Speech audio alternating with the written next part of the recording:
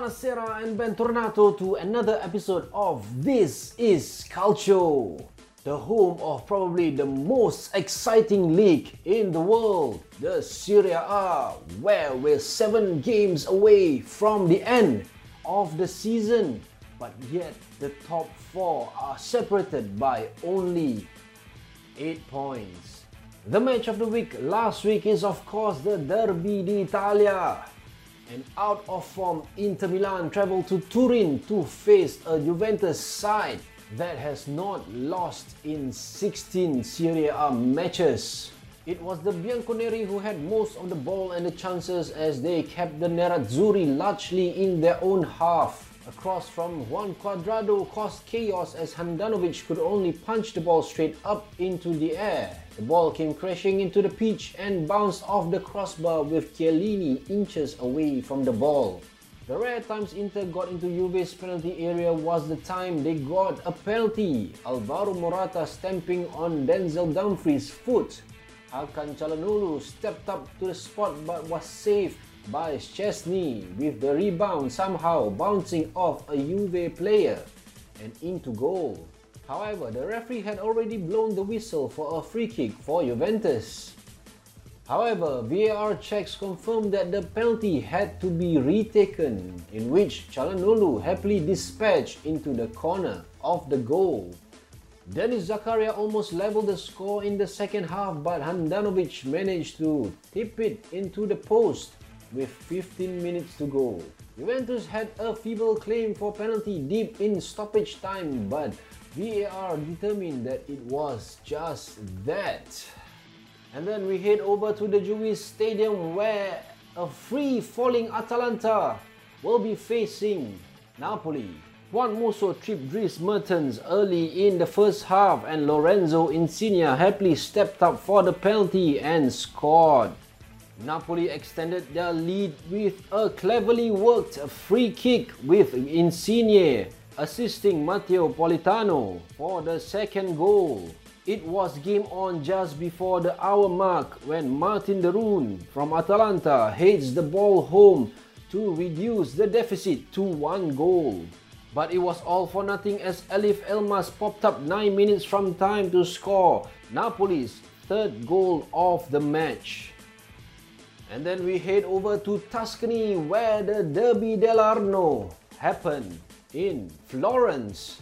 Fiorentina had a scare in the 39th minute when miscommunication between Pietro Terracciano and Cristiano Biraghi allowed Federico Di Francesco to put the ball into the net.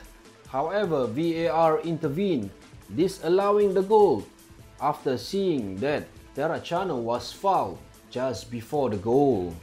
Sebastiano Luperto was sent off just before the hour mark after getting booked for the second time, this time with a foul on Nicolas Gonzalez.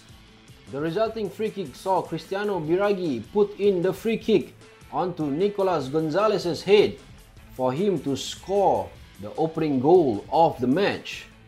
Right at the end, Ricardo Sottil could have scored a second goal for Fiorentina, but good goalkeeping by Vicario prevented that.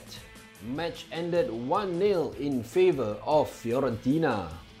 Here are the rest of the scores in round 31 of the Serie A.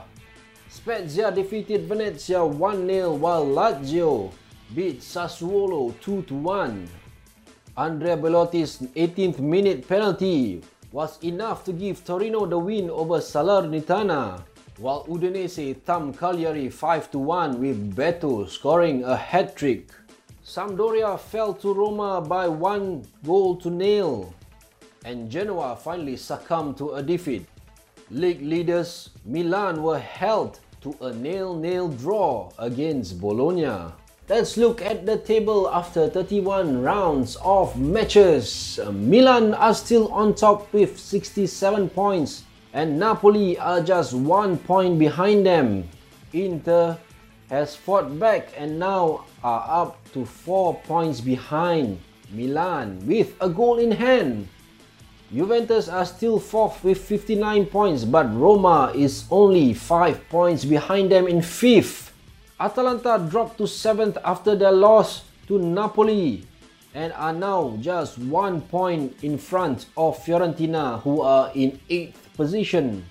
Down at the bottom, we see the usual suspects with Cagliari just outside of the relegation zone. Venezia in 18th position, sharing the same points as Genoa, who are in 19th. But Venezia have a game in hand. Salernitana are dead last with 16 points, but they have 2 games in hand. But looking at their form, I'm pretty sure they will not be able to get the points that they need for survival. A week ago, the league has officially announced that the postponed games earlier in the year will be played, and these are the schedules. Udinese will meet Salernitana on the 20th of April. And then Udinese will have to travel to Florence to face Fiorentina on the 27th of April. Salernitana will welcome Venezia also on the same day. And Bologna will meet Inter as well. The Atalanta and Torino match will happen on the 11th of May, but it may be postponed again depending on Atalanta's progress in the Europa League. Let's take a look at round 32 of the Serie A season. Napoli will welcome Fiorentina to the Stadio Diego Maradona on Sunday. Napoli is of course still searching for the Scudetto, while Fiorentina will be in a mood to qualify for Europe this season. However, Fiorentina will be without their heart man Lucas Torreira, as he is suspended after accumulating yellow cards, the latest card collected in the match against Empoli.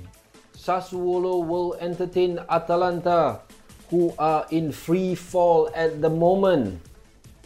Atalanta will need a win to turn their season around or risk not qualifying for Europe at all. Sassuolo's loss against Lazio last weekend saw them drop to 10th on the table. If there is any team that you like to face to bounce back from a defeat, it is Atalanta at this moment.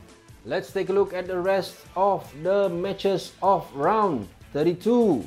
Spezia will travel to Tuscany to face Empoli on Saturday night, while Inter entertains Hellas Verona on Sunday midnight. Walter Mazzarri will have a big task in his hand with Juventus come visiting at 2:45 AM on Sunday.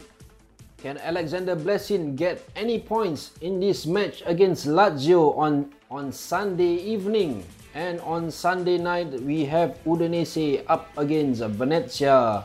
On Monday morning, Roma up against Salernitana, while Milan travels to Turin to face Andrea Belotti's Torino. And the last match of the round will see Bologna up against Sampdoria. 8 games to go. It's getting more and more exciting by the week. Who will be the champions of the Serie A? Who will be the champions of Italy? Stay tuned to find out. That's all we have for you today. Thank you for watching.